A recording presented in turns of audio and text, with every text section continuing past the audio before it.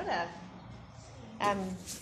ora. Apologies, I'm a little bit unwell. I feel like my brain is like 2 steps behind my body or the other way around. I don't know.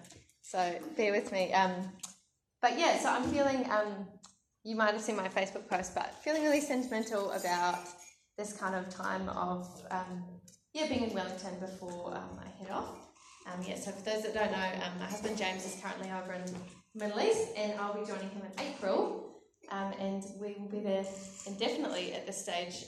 We'll kind of spend some time there and kind of figure out, God's plan for us in that space. So we could be there short term, or we could be there a couple of years or long term. So just kind of leaving it up to God. But it does mean that I'm leaving Wellington, and probably the saddest part of all of that is leaving this community, because I've been so blessed to be a part of such an awesome community. So anyway, that's kind of the story there. As we haven't started this new seasonal guide, I've kind of had a bit of free rein of what to talk about tonight. So I could have had, there was a bunch of things that were coming to mind, but I ended up, when I was trying to figure out, what is God saying, and James had some really kind of cool questions to kind of figure out what could be a way to do this. But I just ended up in this kind of existential, like, what even is church? What even is a sermon? Why would people come and listen? Which I kind of feel like it just happens for me every, year or two. And I think it's good, because I always end up back in the same place, but it's a good process to remind me of like the importance and the value of coming together as a community, of sharing the things that we learn with each other. So I kind of actually started a little bit at like kind of the 101 of faith, and kind of ventured out from there. But where I kind of got to was the big question of what does it look like for us to pursue Jesus in 2019? What does it look like for us to do this together in community? What does it look like to have an apprenticeship to Jesus, to follow the way of Jesus in 2019? So I kind of went a little bit back to the 101, so bear with me. I'm just going to go through some of these basics that some of you may have heard many times. For others it might be really cool new information, and we'll go from there. So, what is the church? What is the gospel? And what is the kingdom of God? So the church, you may have heard the word ecclesia or ecclesia. Funnily enough, the first time I ever came to New Zealand, I came with a heavy metal band that was touring, that was called Ecclesia. They were not very good, but Sam knows, he was there. I met Sam on that Wellington part of the tour 10 years ago. So, ecclesia. So the Greek, it's in Greek, and it means the called out ones. So the church is essentially a group of people who are the called out ones, or who've answered that call. We are called by God for a purpose. But what is that purpose? The gospel, the good news, the hope of the resurrection. So we are called out by God to pursue a purpose, and our purpose is to pursue the gospel, and the gospel is to pursue the kingdom of God. So Jesus talked about the kingdom of God a lot. Almost every time he talked about the gospel or the good news, he talked about the kingdom of God. He mentioned it over like 120 times in the Gospels. So it was a pretty common theme. It's something that he was championing in his time on earth. So he was kind of, in different ways, Jesus explained the kingdom of God. He did it a lot through parables. And my favourite one, which I'll share with you, is Matthew 13. The kingdom of heaven is like a merchant in search of fine pearls, who on finding one pearl of great value, went and sold all that he had and bought it. Pursuing something so precious that when you find it, you give up everything for it. That is the kingdom of God.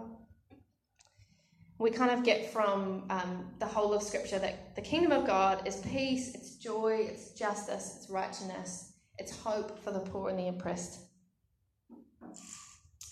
There's a really great description of the kingdom of God that I'll read here for you, if I can see my page. Let's see. The kingdom of God isn't about escaping the evil world when we die, but it's the announcement of God's eternity moving into the present work and carrying on in the life to come. We, as the church, as the called out ones, join in his worldwide restoration project. The called out ones are committed to advancing the good news of God, the good news of God's kingdom into the world.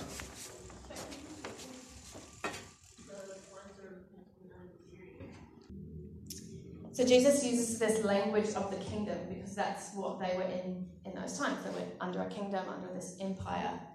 So for Jesus to use this term kingdom or to use this term king, he was essentially committing treason to the empire. And it was the thing that actually ended up getting him killed.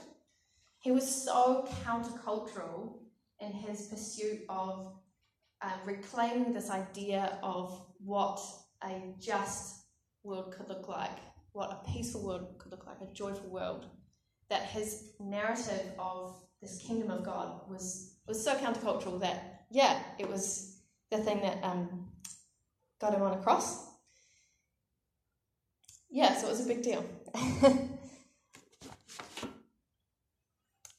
So God is calling us out, his people, the called out ones, to spread the good news of the resurrection and to join with him in this restoration project of bringing the kingdom to earth. Awesome. So now we find ourselves in a part of this restoration project. So we're kind of landed in where we are in life in this restoration project. So whether or not we know it, whether or not others know it, everyone at some level is searching for the kingdom of God, but everyone is pursuing their own sense of utopia. But when we create our own utopia, we can never quite find it. When we find it, it crumbles so easily under pressure. Or one person's utopia will create another person's hell. We just are in this constant pursuit of utopia. You see it in, Islamic extremists. They're pursuing this idea of utopia. You see it in Hollywood, pursuing this idea of utopia. But what humankind is pursuing, only the kingdom of God can truly satisfy.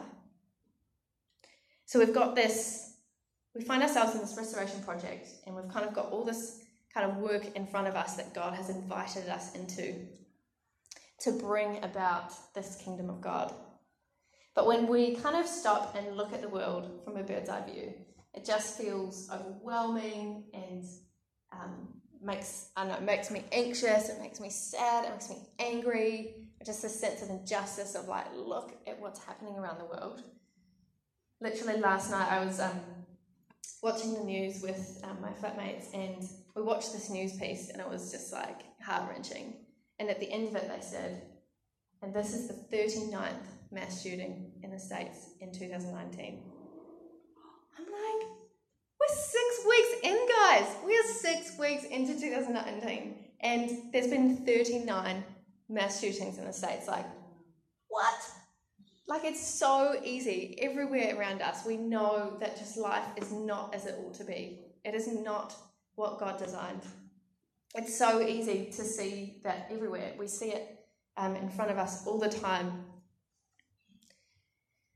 Yeah, it's intense. So for those that don't know, I work for Zeal. We're a youth work agency who does youth work through creativity. And as a youth worker, it can be so easy to get caught up in babysitting.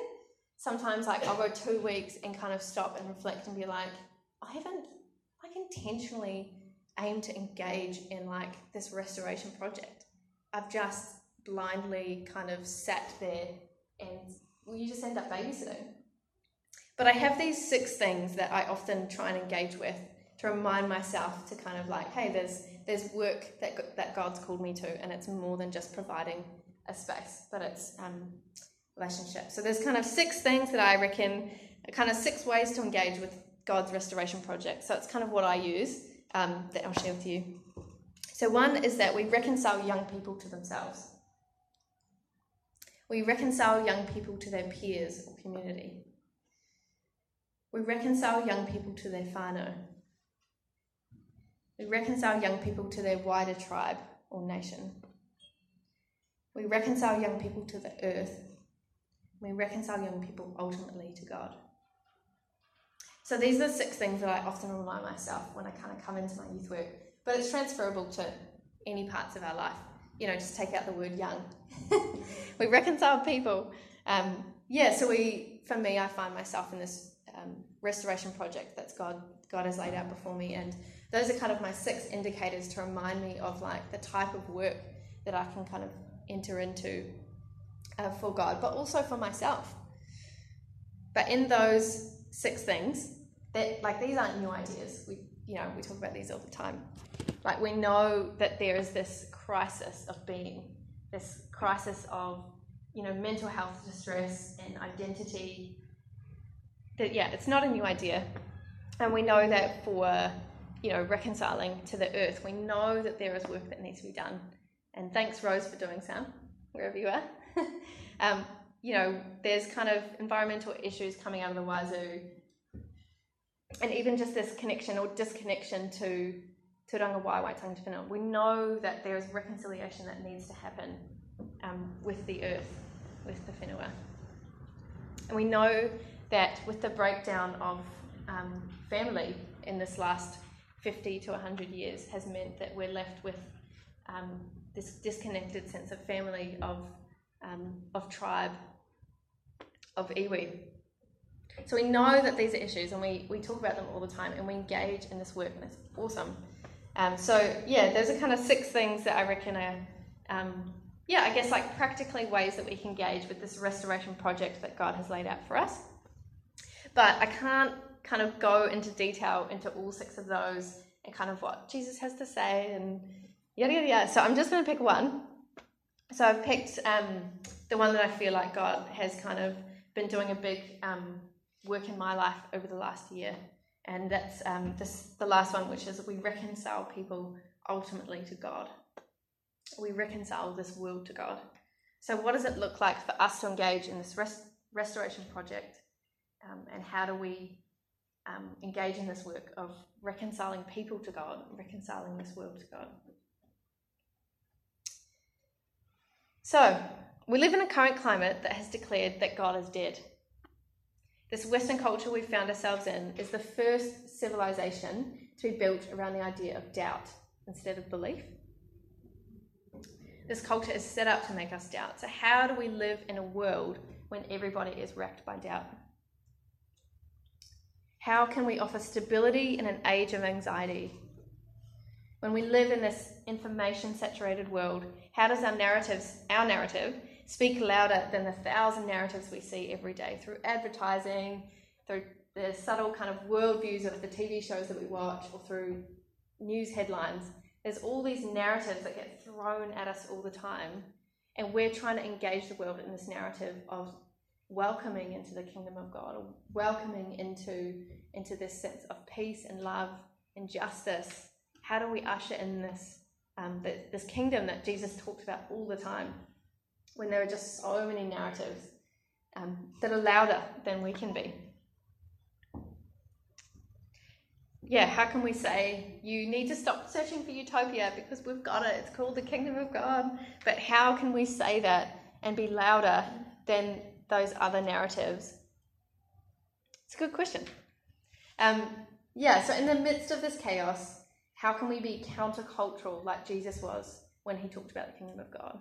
How can we be counterculturally louder and be a non-anxious presence and be relentlessly hopeful about the world when the world has other narratives?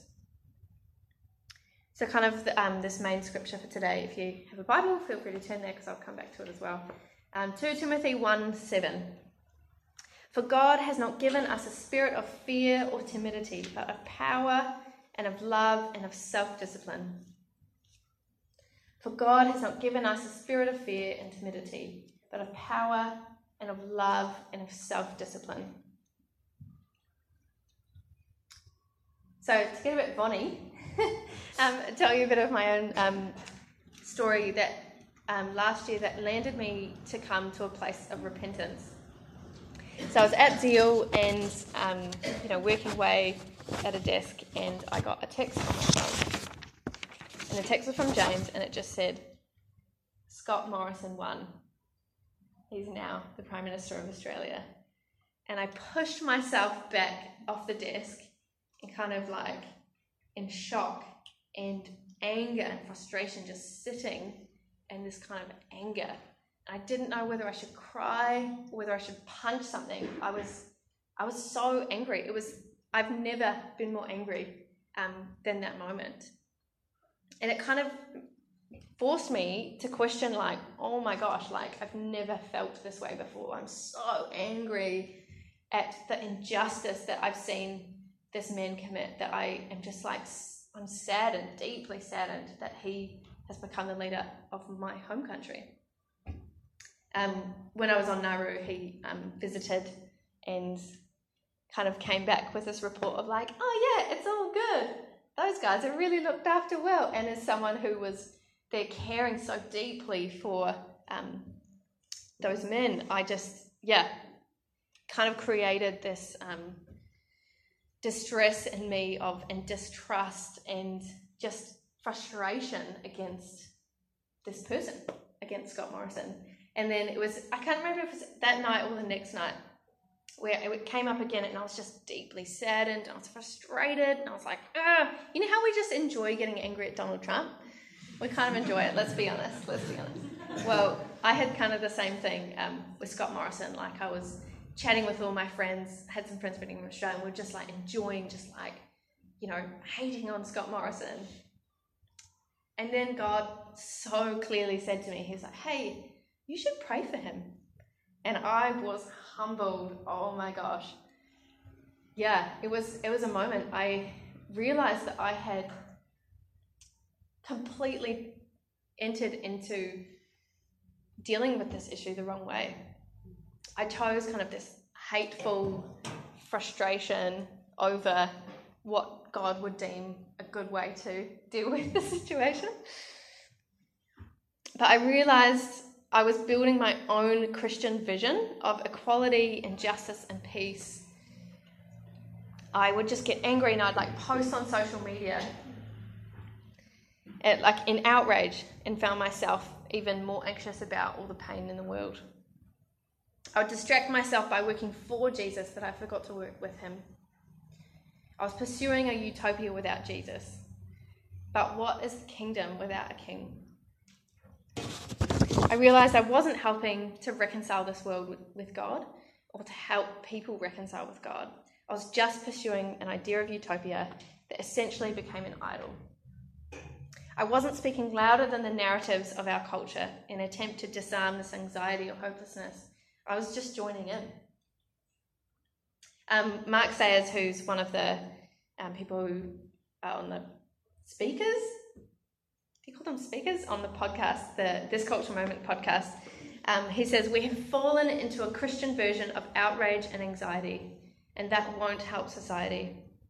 What we really need are followers of Jesus to be a non-anxious presence in the systems of society. To reconcile this world to God, we need to choose the countercultural narrative of internal hope amidst external turmoil. So when I talk about this kind of like non-anxiety or anxiety, I'm talking about this kind of residual, deep cultural anxiety, as opposed to like a personal mental distress of anxiety, but kind of like this cultural anxiety that we sit in. So going back to that 2 Timothy verse, for God has not given us a spirit of fear and timidity, but of power and of love and of self-discipline. Paul wrote this when he was in prison.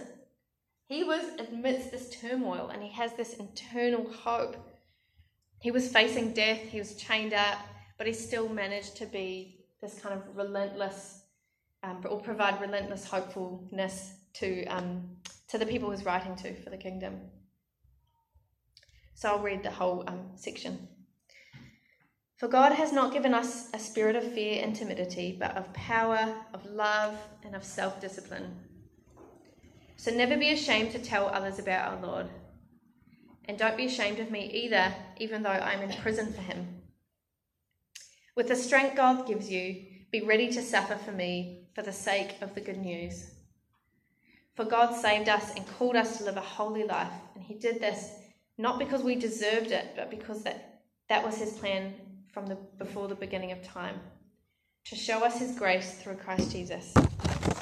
And now he has made all of his plan to us by the appearing of Christ Jesus our Saviour. He broke the power of death and illuminated the way to life and immortality through the good news. So in the midst of being chained up in prison, he offers this deep internal hope.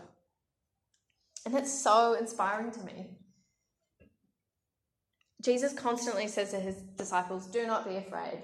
Stop worrying. It's littered through the Bible that we should stop worrying. Yet we do it. We live into this culture of anxiety and worry, and we have to put ourselves first. But Jesus and God throughout the Bible, I'll just read a couple of scriptures. So in John 16 he says, I have told you these things so you may have peace. In this world you will have trouble, but take heart, for I have overcome the world. In Matthew 6, therefore do not worry about tomorrow, for tomorrow will worry about itself. Each day has enough trouble of its own. David writes in the Psalms in 56, he says, when I am afraid, I put my trust in you. In Psalm 94, when anxiety was great within me, your consolation brought joy to my soul. In Isaiah, tell everyone who is discouraged, be strong and don't be afraid. God is coming to your rescue. So Paul didn't let his internal hope be dictated by his external circumstance. And neither should we. Not only for our own benefit, but when we choose to put our faith in Christ, we offer an alternative to this anxiety-driven society we live in. By Jesus declaring the kingdom of God, the penalty for being countercultural was death.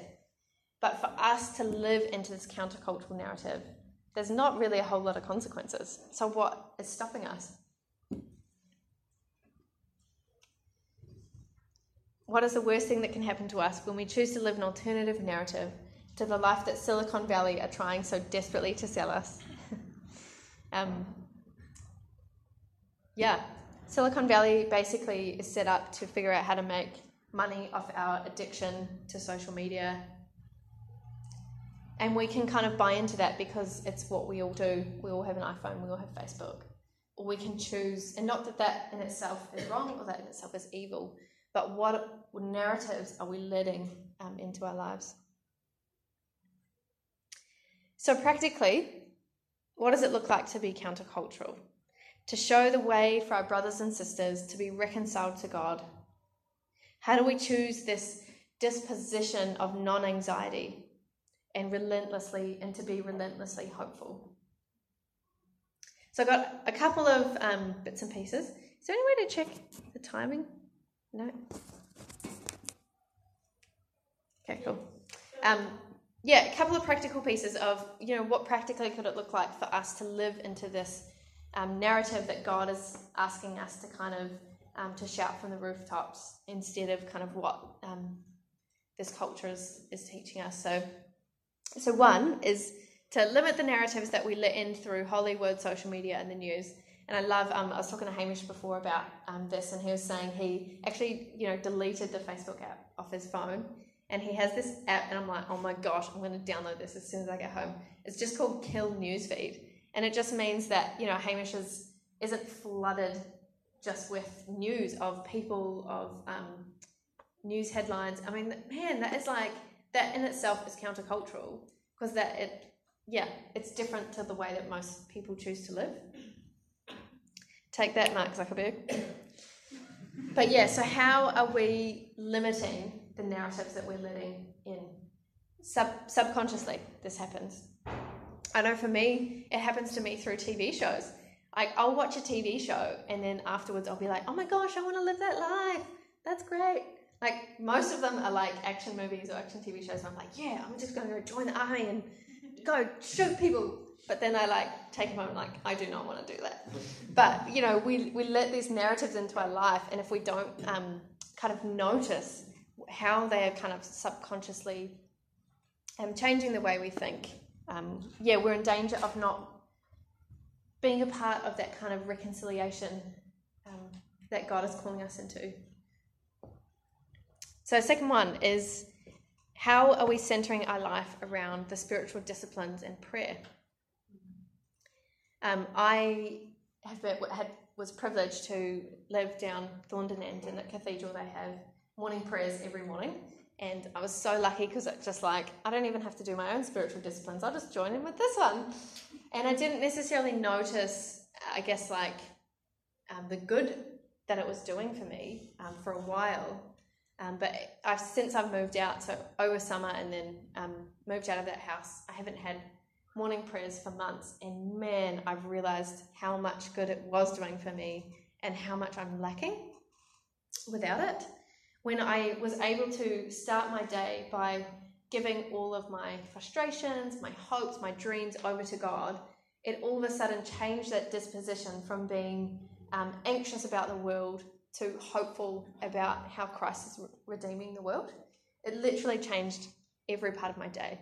But it was a spiritual discipline that I engaged in, and that was so special. So centering our life around those spiritual disciplines and around the discipline of prayer can have massive effects for, I guess, being a part of this restoration project and helping to reconcile this world to God.